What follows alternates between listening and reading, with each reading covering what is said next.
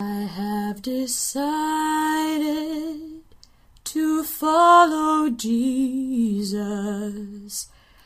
Welcome to Search the Scriptures 24/7, a radio ministry of the Berean Call featuring T.A. McMahon. I'm Gary Carmichael. We're glad you could tune in. In today's program, Tom begins a two-part series with guest Dale Ratzlaff as they address the question, are Seventh-day Adventist Christians? And now, here's Tom. Thanks, Gary. Today and next week, we'll be discussing the theology of Seventh-day Adventism. And my guest for our subject is Dale Ratzlaff. He's a former SDA pastor trained in Seventh-day Adventist schools and seminary. He's the author of numerous articles and books addressing Adventist doctrines, including Cultic Doctrine of Seventh-day Adventism and Sabbath in Christ. He and his wife Carolyn left the SDA church over doctrines they believed undermined the biblical gospel and now teach biblical Christians about the theological errors of Adventism. Dale, welcome back to Search the Scriptures 24/7. Good to be with you today. And let me just say this, I really appreciate your ministry to educate evangelicals and others as well to the cultic nature of historic Adventism. So many pastors we meet, they tell us something like this, well, don't you know that Seventh-day Adventists are evangelicals who worship on Saturday? As if that's the only difference, and that is not true at all. There's all kinds of differences once you get into Seventh-day Adventist theology. And the Lord willing, we're going to point out some of these that evangelicals are naive, certainly ignorant about.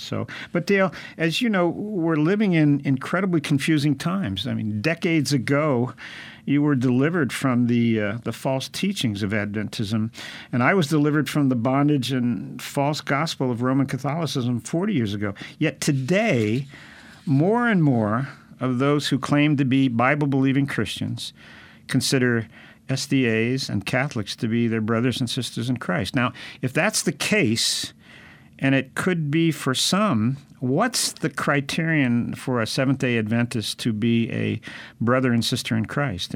In other words, what must he or she believe in order to be saved according to SDA doctrine?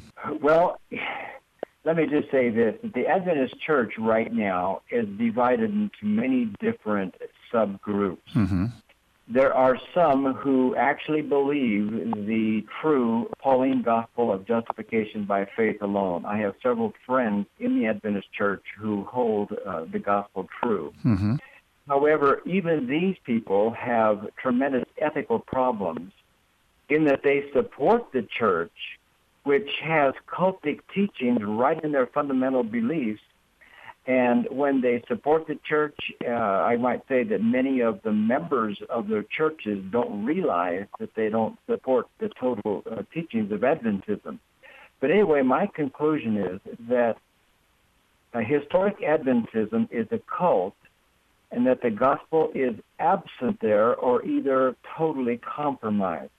Now, I believe evangelical Adventists ought to renounce three things as error if they claim to believe the true gospel. One, the whole 1844 cleansing of the heavenly sanctuary and investigative judgment. Now, that's a big thing in itself. Mm-hmm. It is not only unbiblical, but it compromises the gospel in many, many ways. Number two, they should make it clear that they reject the prophetic claims and ministry of Ellen G. White as a teacher of truth. Now, granted, she said many good things, but they're intertwined and mixed in with terribly anti-gospel error. And number three, they should openly reject the idea that the seventh-day Sabbath is the seal of God and Sunday worship is the mark of the beast. These three things, however, are the foundational pillars upon which the Seventh-day Adventist Church was founded, and they are dead wrong and should be openly renounced by anyone who claims to be a believer in the Pauline gospel of justification by faith. Wow, that's stated as as clear and plain as it could be, Dale. That's a terrific insight that you've given us. But Dale, you and I believe in good works. Ephesians 2:10 says that believers are created in Christ Jesus unto good works, which God hath before ordained that we should walk in them. So why aren't good works sufficient for salvation? Well, for those of us who, and I'm assuming you as well, who came from a works-oriented past, right, and then discovered the gospel, it's fairly easy to answer in this respect. There are three main reasons that works are not sufficient for salvation. First, one never knows when he's done enough good work right, to be accepted. And that's the underlying problem of no assurance in the Adventist Church or in the Catholic Church. Mm-hmm. Second, even though we have been born again, we still live in bodies with a sinful nature that must be disciplined. And Scripture makes it clear that we will continue to fall short of God's perfect ideal. That's in Romans 3. And third, Paul makes it very clear in Romans and Galatians and elsewhere that if we try to by adding to our good works for the salvation of God and the right standing with God, we only frustrate the gospel of Christ.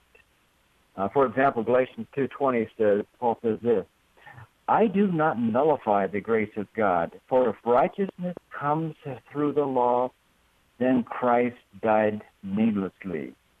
Now, good works should be manifest in the life of the Christian, but they are never, never the ground of our assurance of eternal life with Christ. That is found only in the person of Jesus Christ alone, who rose from the dead. Yeah, amen, and amen to that. Dale, you grew up as a Seventh-day Adventist. Now, was there anything in particular that troubled you about the church's teachings or practices that caused you to question it early on? Well, I often had conflicts when I would read Ellen White, but I thought it was my lack of understanding. Mm-hmm. But when I had a call to the ministry and I was studying Greek, I remember the day that I tried to translate Ephesians 2:8, and we know what that says, for by grace you have been saved through faith, and that not of yourselves, it is the gift of God. Well, Ellen White, the prophetess of Adventism, wrote that we should never, never say that we are saved. And she said that because once we believe we're saved, she said, then we don't have a motivation for good works, which is exactly the opposite of what it really is. Mm-hmm. Anyway, this text in Ephesians says we have been saved.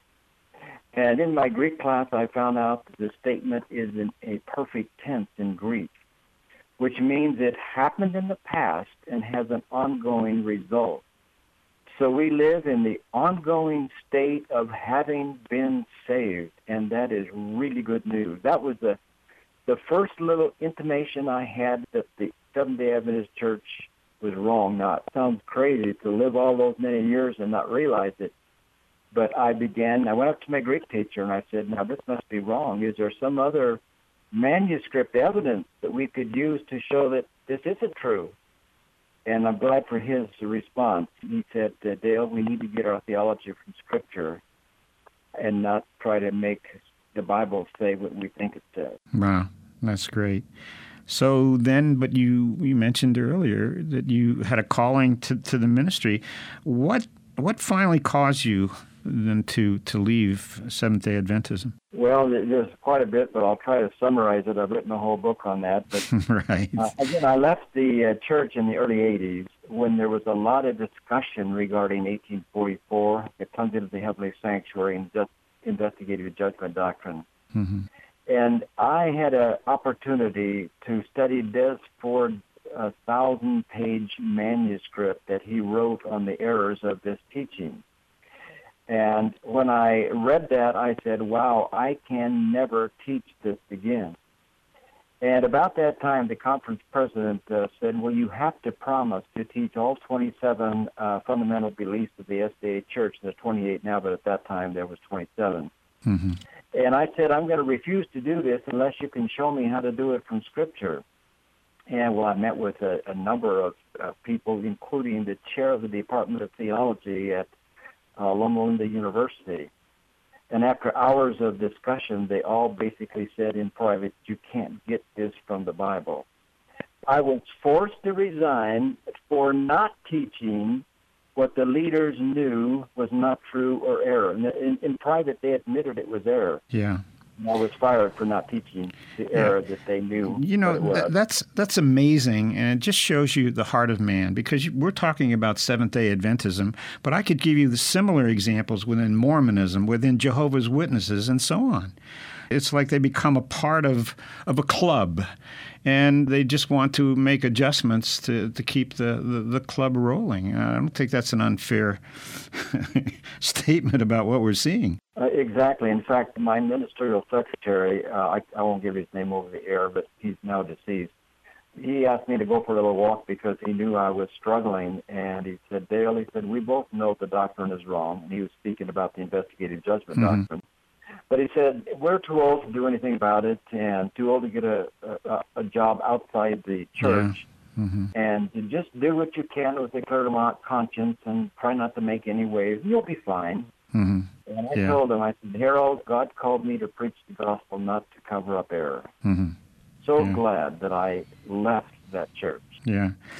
But it's amazing, like I think you said your Greek professor. We do find people within. Now, they're accountable to the Lord, staying in and you know, whatever it might be. But I've seen within Roman Catholicism, priests, they know they're in error. You just have a reading of the scriptures, and they read, you know, whether it be the homilies or whether it be the gospel or whatever, they're going through this. But one of the things that keeps them from it is, well, what do I do now? I've committed my life to this priesthood, and where do I go from here? So, but truth has to win out. But anyway, Dale, you've given us some terrific information, but could you give us, for listeners who are not familiar with the history of Seventh-day Adventism, could you give us a kind of a brief overview of how it started and, you know, maybe right up to Ellen G. White? I don't know. Okay.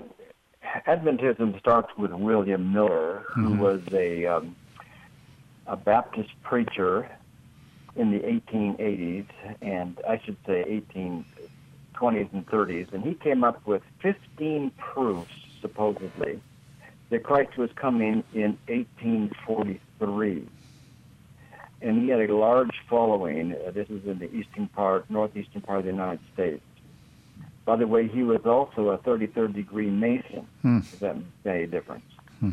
Anyway, 1843 came and Christ didn't, and a small group of Adventists, and at that time it wasn't Seventh-day Adventists, just Adventists, they, by proof texting, took the cleansing mentioned in Daniel 8:14, which referred to the cleansing of the temple from Antiochus Epiphanes, but they forgot about that or never learned it, and tried to associate it with the Day of Atonement, the cleansing of the sanctuary in Leviticus 16.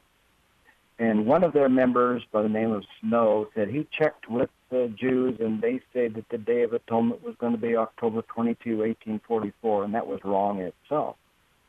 But that set off a huge, you might say, erratic bunch of people just in fanaticism saying Christ is coming October 22. Well, he didn't, obviously.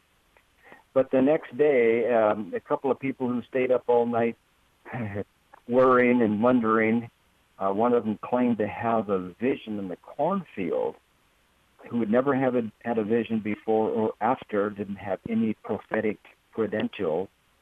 And he said that he thought he saw Christ going from one apartment in the heavenly sanctuary to the other to start a work of judgment. Well, Adventists picked up on that because it gave them an excuse so that they weren't really wrong. They just had prophesied a wrong event at the right time. And the Jehovah's Witnesses did a very similar thing. Anyway, that started the Seventh-day Adventist Church. Wasn't named that yet. And about that time, Ellen White had her first vision, and she said that God showed her that this whole teaching about the heavenly sanctuary and all was of God. At first, they believed that anybody who didn't accept their view the door of mercy was shut, called the shut door of mercy teaching. Mm-hmm. Later, they tried to say that they gave it up, and then Ellen White had a vision that said, no, well, we still believe in the shut door. And they went like that from 1844 to about 1851, and finally they gave it up because they had to get their children in, and some of their children were born after 1844. And then a few years later, they morphed that shut door teaching into the investigative judgment. And that, and again, Ellen White kept having visions, and they believed that she was a true messenger of God. And they also added the seventh-day Sabbath. At one time, she said that our message is the shut door and the seventh-day Sabbath. That was her main message. Mm-hmm. In fact, a person can read the early writings of Ellen White, and you will find almost no gospel at all until 1888, which is really interesting. It was founded based on works, keeping the Sabbath, keeping the Ten Commandments, and so on. Right. Well, they have reinterpreted that several different times, and Ellen White, they have rewritten some of her things. They have left out passages of Scripture. They have suppressed some of her early visions. And Walter Ray has shown that, and he is now deceased too, shown that she copied, plagiarized huge amounts of material. Now, there's a lot more to the Seventh-day Adventist Church, but they still hold to the 1844 investigative judgment, and in their evangelistic series, they still teach that Sabbath is the seal of God and Sunday is the mark of the beast, especially in third world countries. Mm-hmm. I could give more, but maybe that's enough. Yeah, well, it's fascinating. I mean, it's sad, but to know these things and then to see it continue, there's almost an irony, because a movement that began with false prophecies, which they had to keep adjusting and so on. Let's bring it right up to today. These incredible flyers come to you in the mail, and they direct you to a meeting that's going to talk about prophecy in a big way. And rarely, and I don't remember, it ends up being in a Seventh-day Adventist church, but you never see that in all of the promotional material. Yet, starting with false prophecy, and now they're trying to major in prophecy with regard to that. There's an irony there, I think. Yes, and often the Revelation seminars, they have different names. Mm-hmm. Usually the first few meetings are in a neutral place, so people don't realize it's Seventh-day Adventist. Mm-hmm. But now we've given them so much hassle about that they're beginning now to list in the program that it is Seventh-day Adventist. Okay. That's fairly new. But in other countries, they don't do that. Mm-hmm. Mm-hmm. So yeah, as I said, I know about much of this just because of my involvement in ministry dealing with cults and false teachings, aberrational teachings, and so on. But I'm still edified by what you're presenting here. Now, but there is one thing that a little bit shocking, especially not for me, but for most people out there who regard Seventh-day Adventism, that's just another Christian denomination. But your book, Cultic Doctrine of Seventh-day Adventism, using the term cult, why?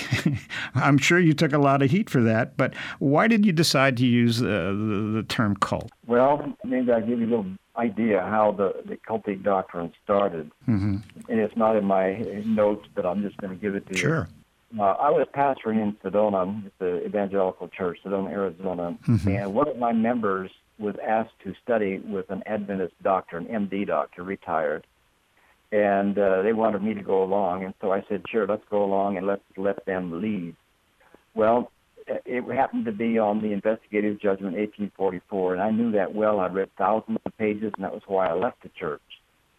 And he pulled out the Clear Word Bible and said, this is the most trustworthy Bible, and he read Daniel 8:14 in the Clear Word.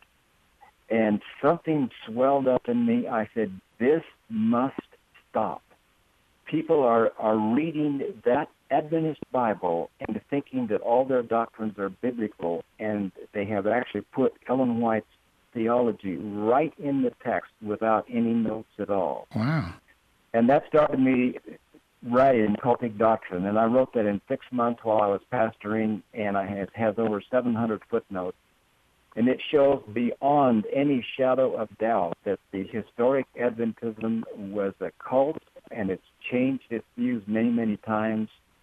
And I encourage anybody who has a question about Seventh-day Adventism to get that book, because very few Adventists who are honest will be able to read that book and still believe in the Adventist message.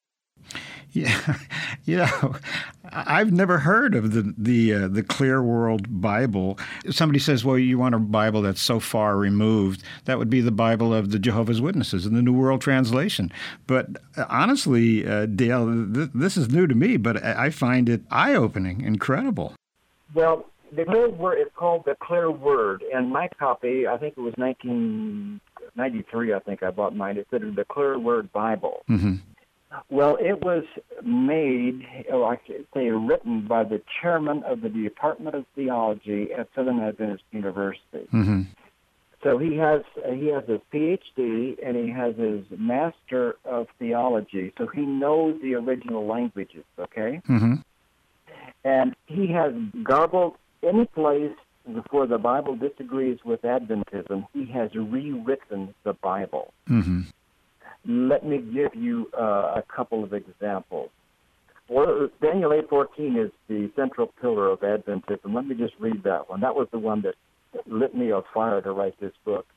The New American Standard says, "And he said to me, for 2,300 mornings and evenings, then the holy place will be properly restored." Okay, here's the Clear Word. "And he said to him, after 2,300 prophetic days, or 2,300 years, God will step in, proclaim the truth about himself, and restore the ministry of the sanctuary in heaven to its rightful place. This is when the judgment will begin, of which the cleansing of the earthly sanctuary was a type." Now, how's that for reading theology into the Bible? There you go. That's we call that eisegesis, right? You're not interested in what God's Word says. You got your own ideas, which you impose upon. Yeah, I call it absolute deception. Mm-hmm.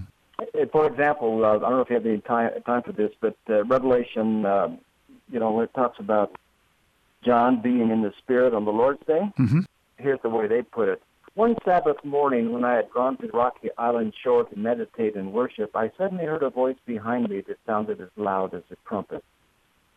Brother. So they take the Lord's Day, change it to Sabbath morning. They've added meditate and worship, which is not in the script, in the text in Greek, to make it appear that John was spending Sabbath out by the shore, meditating Sabbath, on the Sabbath. Yeah, well, it's so flowery. I mean, the language almost rivals the message, which is another abomination. But wow, that's really fascinating. Just part of Jude 9. "In contrast to those ungodly men is the Lord Jesus Christ, also called Michael the Archangel, in charge of the entire evangelical host." Unbelievable. Well, we've got about a minute left. My guest is Dale Ratzliff. We've been talking about Seventh-day Adventism. He was a pastor trained in Seventh-day Adventism and has written a number of books, really important books, because, folks, in this day and age of the apostasy, the Scripture says the time will come when they will not endure sound doctrine. And when we are allowing these mixtures for whether you call it friendship evangelism or whatever it might be, we need to deal with the truth. And what Dale has been presenting to us today just lays it out in as clear as it can be. So we're out of time for this session, but I look forward to Dale to continue with this next week, the Lord willing. So thank you for your input, and look forward to next week. Well, God bless you. I have decided to follow Jesus. You've been listening to a special edition of Search the Scriptures 24/7 with T.A. McMahon, a radio ministry of the Berean Call. We offer a wide variety of resources to help you in your study of God's Word. For a complete list of materials and a free subscription to our monthly newsletter, contact us at P.O. Box 7019, Bend, Oregon 97708. Call us at 800-937-6638 or visit our website at thebereancall.org. I'm Gary Carmichael. Thanks for tuning in, and we hope you can join us again next week. Until then, we encourage you to search the Scriptures 24/7. Though none go with me, I still will follow. No turning back, no turning back.